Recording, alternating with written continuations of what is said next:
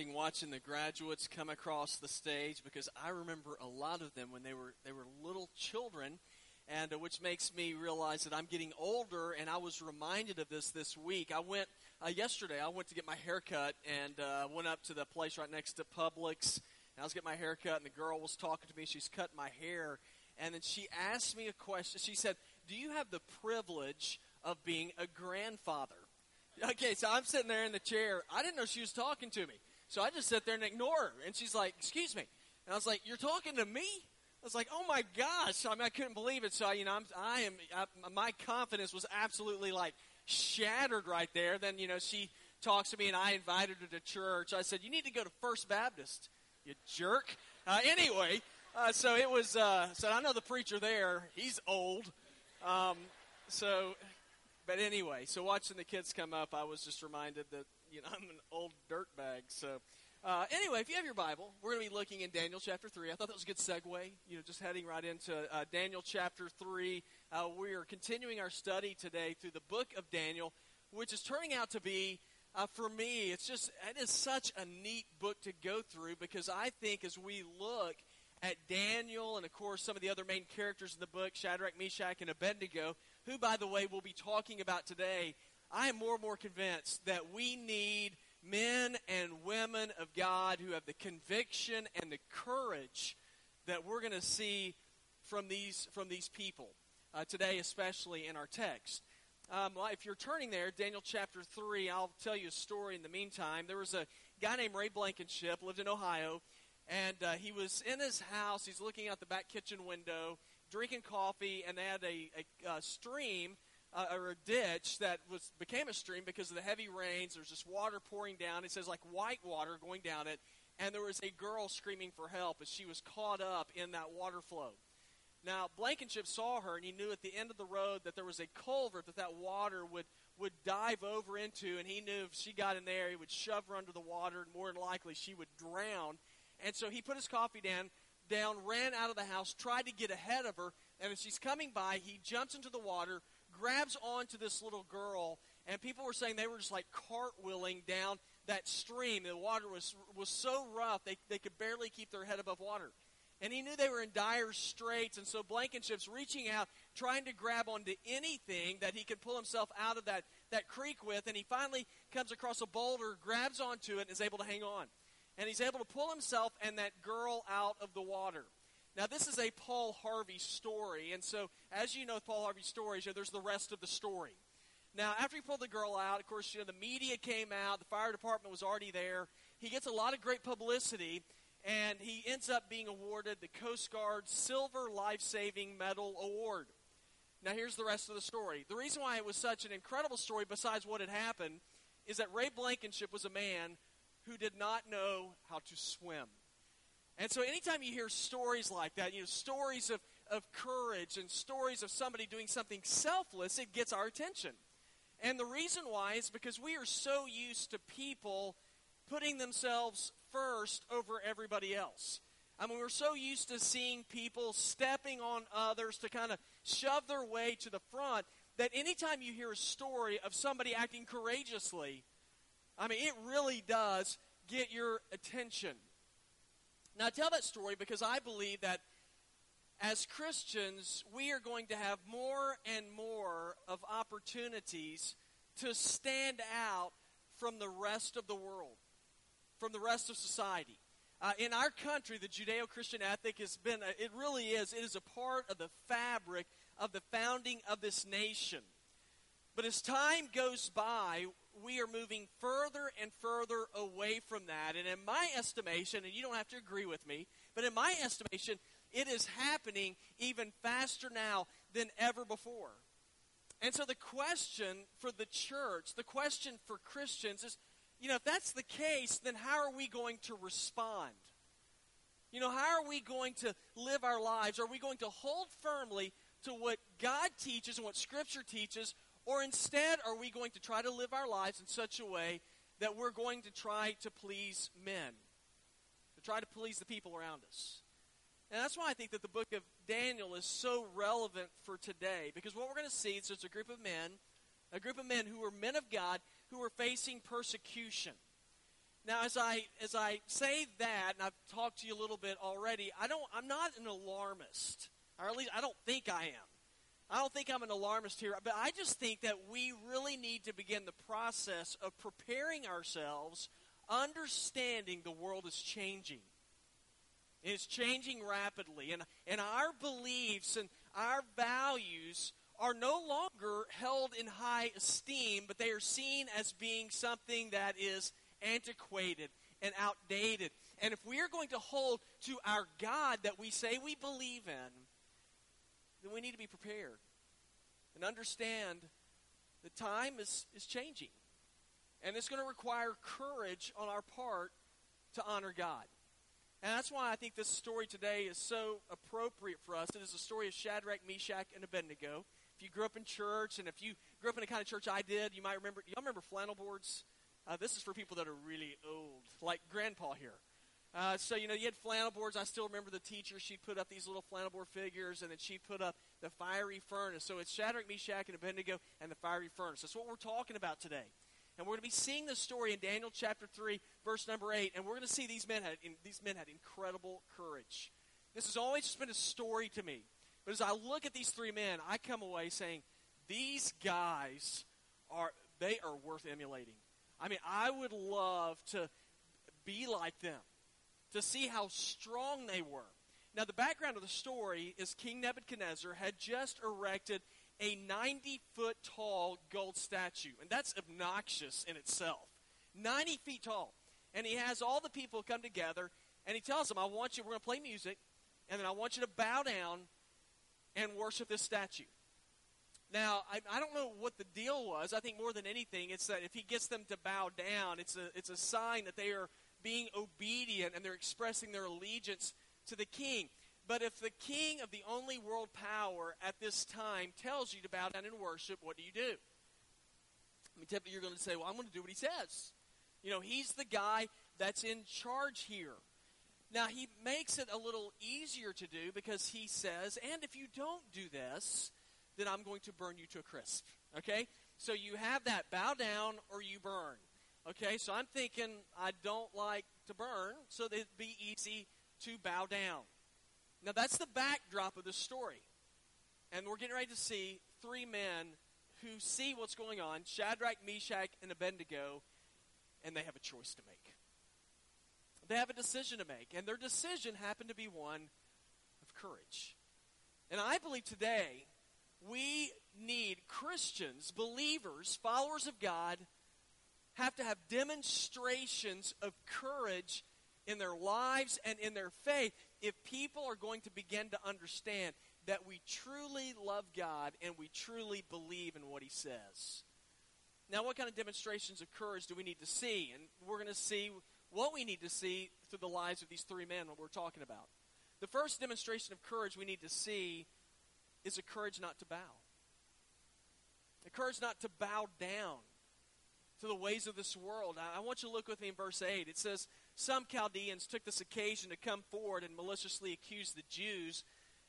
And they said to King Nebuchadnezzar, may the king live forever. So they're buttering him up here. And they said, you as king have issued a decree that everyone who hears the sound of the horn, flute, zither, lyre, harp, drum, and every kind of music must fall down and worship the gold statue.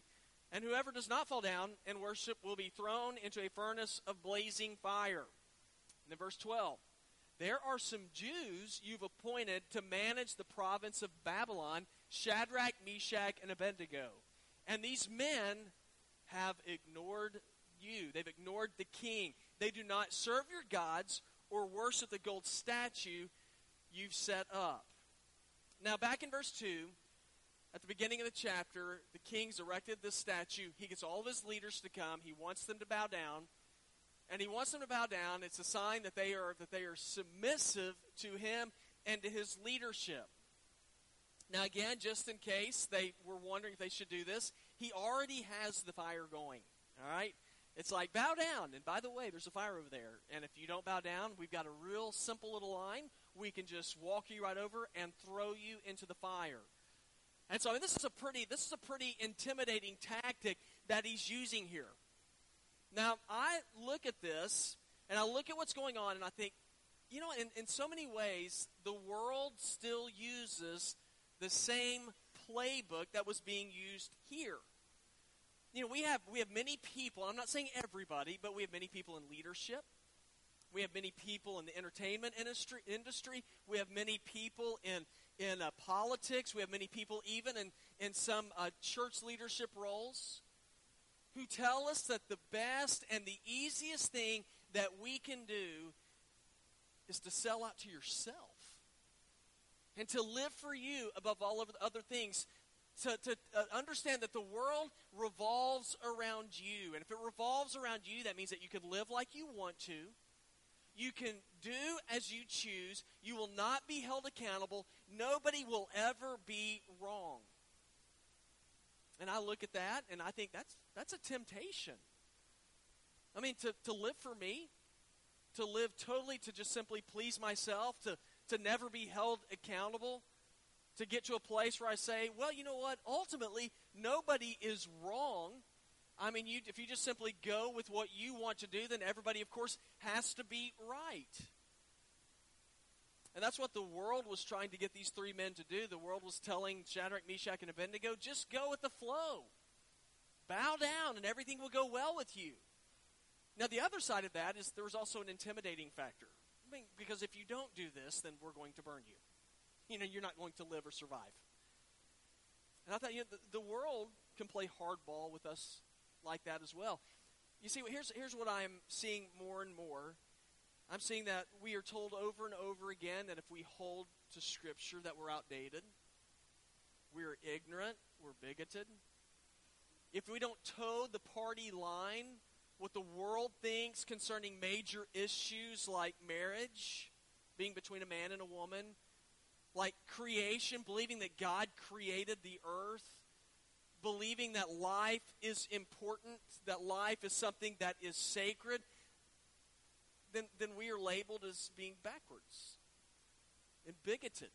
And I believe that we are moving in a direction where if we hold some of these views and begin to speak them and say, this is what I believe, and again, I'm not trying to be an alarmist, I'm just telling you what I'm seeing. I believe that we are moving to a time where we will be accused of hate speech, where we will be accused of being people who are bigoted, and that means that we will have a hard time holding jobs. Now, nobody wants that. Nobody likes to be labeled. I don't like to be labeled. I want everybody to like me and for people to think that I go along with everybody else. I want to be a person that seems like he is friendly in all circumstances. He's agreeable in all circumstances. But if I do that, then that means that in many ways I will be backtracking on some of the fundamentals of my faith. And so I have a choice to make, and you have a choice to make. Am I going to go with God, or am I going to go with the world? And you might say, well, I look into the Bible, and you might say, I don't understand some of this stuff. I don't know why God has some of these views that he has. Now, I'm going to be honest with you. Make you feel any better? You don't either. I mean, there's some stuff in this book I do not understand. But I'm coming to a place where I say, I don't understand, but God, I'm going to count on that you are smarter than me. And that you are wiser than me, and so I am going to go with you instead of going with man. We always have that tension. Am I going to go with the world, or am I going to go with God? The Apostle Paul wrote about this in Galatians 1, 10 through 12. He said, am I now trying to win the favor of people or God? That's a tension we have. Am I going to choose people, or am I going to choose God? Am I striving to please people? And he said, if I'm still trying to please people, I wouldn't be a slave of Christ. Now I want you to know, brothers, that the gospel preached by me is not based on human thought, for I didn't receive it from a human source. I wasn't taught it, but it came by revelation from Jesus Christ. All right, here's what's interesting to me. One of the biggest mistakes you can make today is to be a nonconformist to the things of this world. And yet, what's interesting is, did you know Jesus calls his followers to be nonconformist? All the time. He tells us we're not to fit in with the rest of the world. Romans 12:2. Do not be conformed to this present world, but be transformed by the renewing of your mind, so that you may test and approve what the will of God is, what is good and well-pleasing and perfect. That word conformed, it means do not be fashioned after the ways of the world. In other words, if you follow Jesus, and we say this a lot, if Jesus touches your life, you change. You cannot be touched by God and be the same person, right? It doesn't make any sense. I mean, it changes the way you live. When you got married, it changes who you are. It should. When you get married, it changes the way you behave. It cuts down on dating other people. Have y'all noticed that? I mean, marriage changes things. Walking with God will change things. Changes your heart. He changes your mind. Isaiah 26:3 says, you will keep the mind that is dependent on you. This is what God's saying. In perfect peace, for it is trusting in you. Vance Havner was a famous preacher in North Carolina. He's dead now, but he's had a lot of great little sayings. And one of the things that he said is, we're not going to move this world by criticism of it, nor by conformity to it, but by the combustion within it of lives ignited by the Spirit of God. Guys, let me tell you something. We are not going to change this world by griping all the time. I'm a griper. I can gripe a lot. It will not change the world. We're not going to change the world by saying, well, I'm just going to give in to what everybody else is doing. That will not change the world. You know what changes the world? When the Holy Spirit moves in your life. It will change the world. I look at Shadrach, Meshach, and Abednego. They had a choice to make. So we're going to stand up for God, literally. King said, bow down, and if you stand, you're going to get burned. These men knew if we bow down with everybody else, we're not standing for God. So when it came time to bow down, 3 guys, and the estimates are there were thousands of people in front of this gold 90-foot tall, obnoxious statue. Everybody bows down, but 3 guys. Do you think they were noticed? They stand out like sore thumbs. But they stood up because they knew if we stand up, somebody's going to ask us why we're standing, and we will be able to glorify God. So they stood. Now, when we stand for God, it's important for us to know it does not always bring wanted attention. There's times when you'll be ridiculed for it. But you know what? God calls for us to stand. And we need demonstrations of courage today as believers to stand for what God's Word says. To be just simply to live it. Now, the first demonstration of courage we need to see is a courage not to bow. But here's the other one. Another demonstration of courage we need to see is a courage not to bend. Not to bow and also not to bend, which I'm talking about compromise here. Not compromising who we are in Jesus. Let me read to you verse 13. It says, then in a furious rage, and this is after they haven't bowed down, the king gave orders to bring in Shadrach, Meshach, and Abednego. So these men were brought before the king. And Nebuchadnezzar asked these 3 men, he said, is it true that you don't serve my gods or worship the gold statue I've set up? And then he gives them another chance. And now if you're ready, when you hear the music play again, because I'm giving you a shot right here to bow down and worship the statue I made. But if you don't worship it, you'll immediately be thrown into a furnace of blazing fire. And who is the God who can rescue you from my power? Now, these are verses I have underlined in my Bible. If you don't have these verses underlined, these are good ones to underline right here. This is my favorite part of the story. All right, here we go. Shadrach, Meshach, and Abednego replied to the king, Nebuchadnezzar, we don't need to give you an answer to this question. Here it is. If the God we serve exists, then he can rescue us from the furnace of blazing fire, and he can rescue us from the power of you, the king. That's bold. Now, here's the part I love. But even if he does not rescue us, we want you as king to know that we will not serve your gods or worship the gold statue you've set up. These guys are tough. I mean, I'll look at this right here, and I'm not going to stand here and act like that what they did was easy. You know, it's a Bible story. Of course it was easy for them to say this. Y'all, I fear, what would have happened? If that's me, I am laying down in a corner sucking my thumb. I'm scared to death. These guys stood in front of the king, said, we're not going to do it. And it's not they're being jerks. They said, we serve God. We don't serve you. We serve God. Now, the king gave them another chance. Now, I'm giving you another chance. Bow down or burn. Now, notice he knew their names already. He knew their names because as you look in the chapters before, he already knew Daniel. He knew these 3 men. He appointed them leaders because they were men who were faithful to God. He knew God's hand of blessing was upon them. So he's trying to get them to serve him again so he could use them for his purposes. But these men said, we're not going to do it. We don't serve you, we serve God. In other words, they were saying, we trust our lives in the hands of a God who is eternal as opposed into the hands of man who is temporary. You know, so many of us want to make deals with God. You know, God, I'll serve you if you give me a promotion. You know, God, I'll serve you if you work out this relationship. God, I will serve you if I get so much money. Guys, let me tell you something. God doesn't make deals with people. God calls for us to obey him and then to trust him with results. Now, that's hard to do. He says, you trust me, and then you leave the results to me. That's what Shadrach, Meshach, and Abednego did. They said, we're not going to compromise. We don't know what's going to happen, but we just simply trust that our God is faithful. We simply trust that our God is true. I ran across a really interesting statement regarding this kind of faith, and it's kind of over the top. Man, the longer, as time goes by, as I watch the news more and more, I think, man, we are headed here. Here's what the man wrote. So when a servant of God can do nothing else, he can at least die like a Christian. Man, I was convicted when I read that. When a servant of God might not see rescue coming his way, there's going to be times we're called to die like Christians. These men in our text, they were willing to die. And 2,500 years later, we still talk about these men. Because they had a blind trust. Now, not blind as in they didn't know what they're doing, but they didn't see him, but they had a trust in God. During World War II, there was the Blitz, in England. London was undergoing heavy bombardment by Germany. As they were dropping the bombs, I believe I read that there was over 1 million properties destroyed during the Blitz.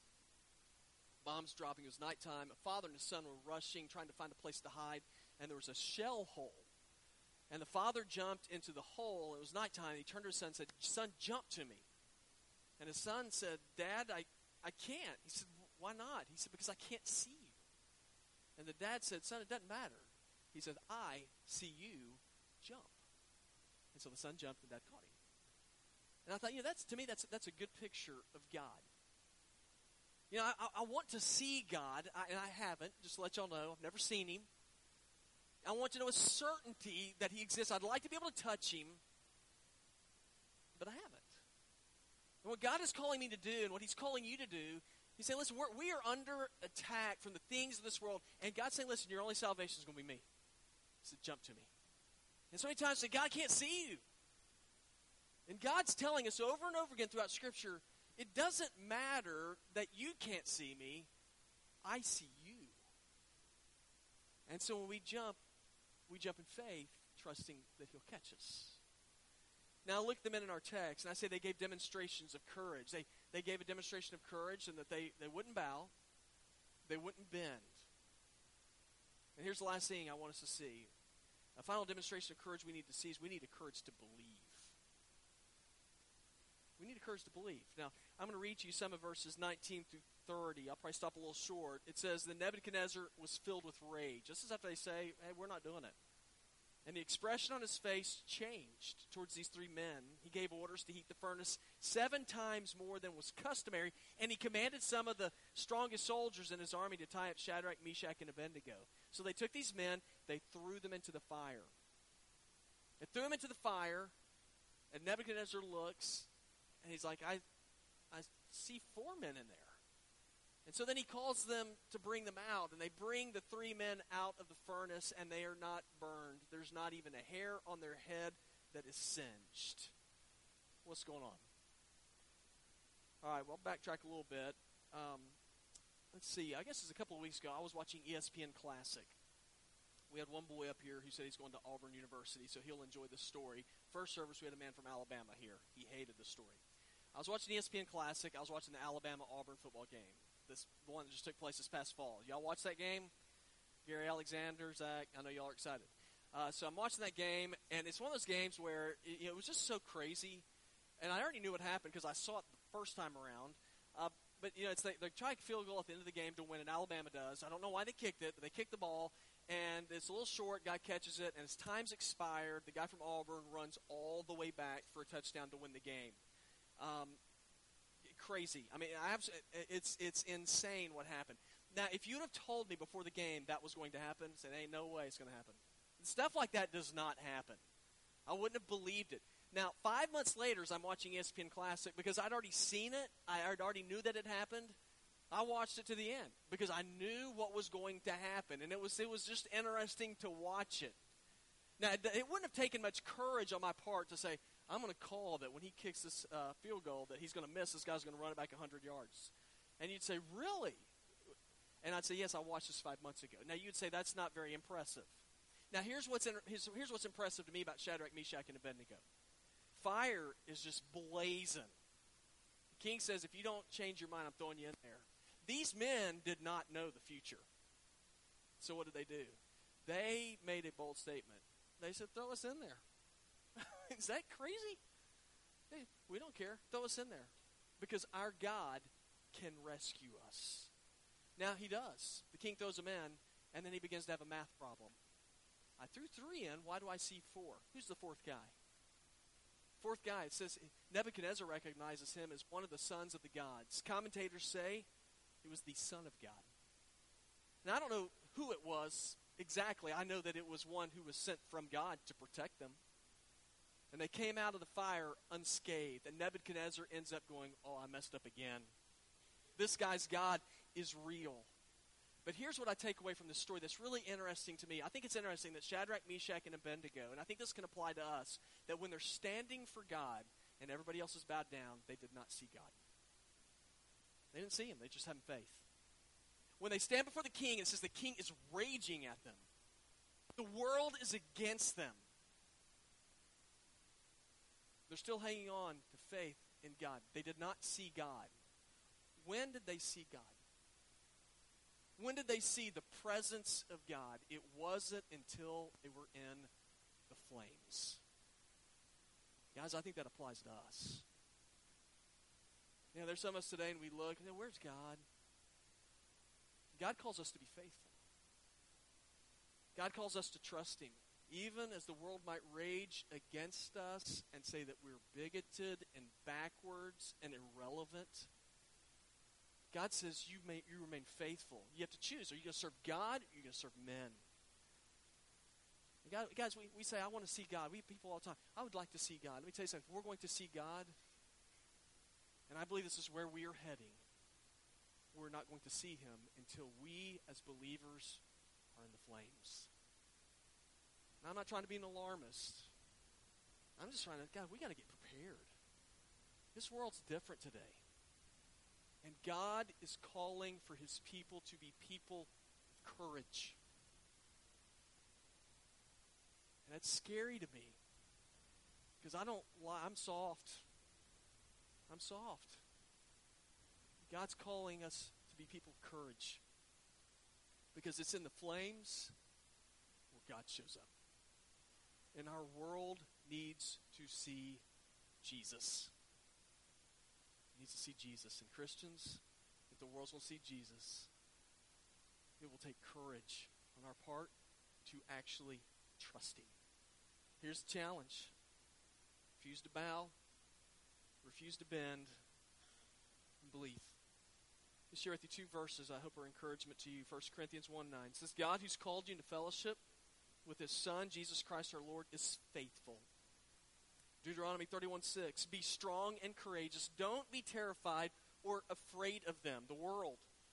For it is the Lord your God who has gone with you. He will not leave you nor forsake you.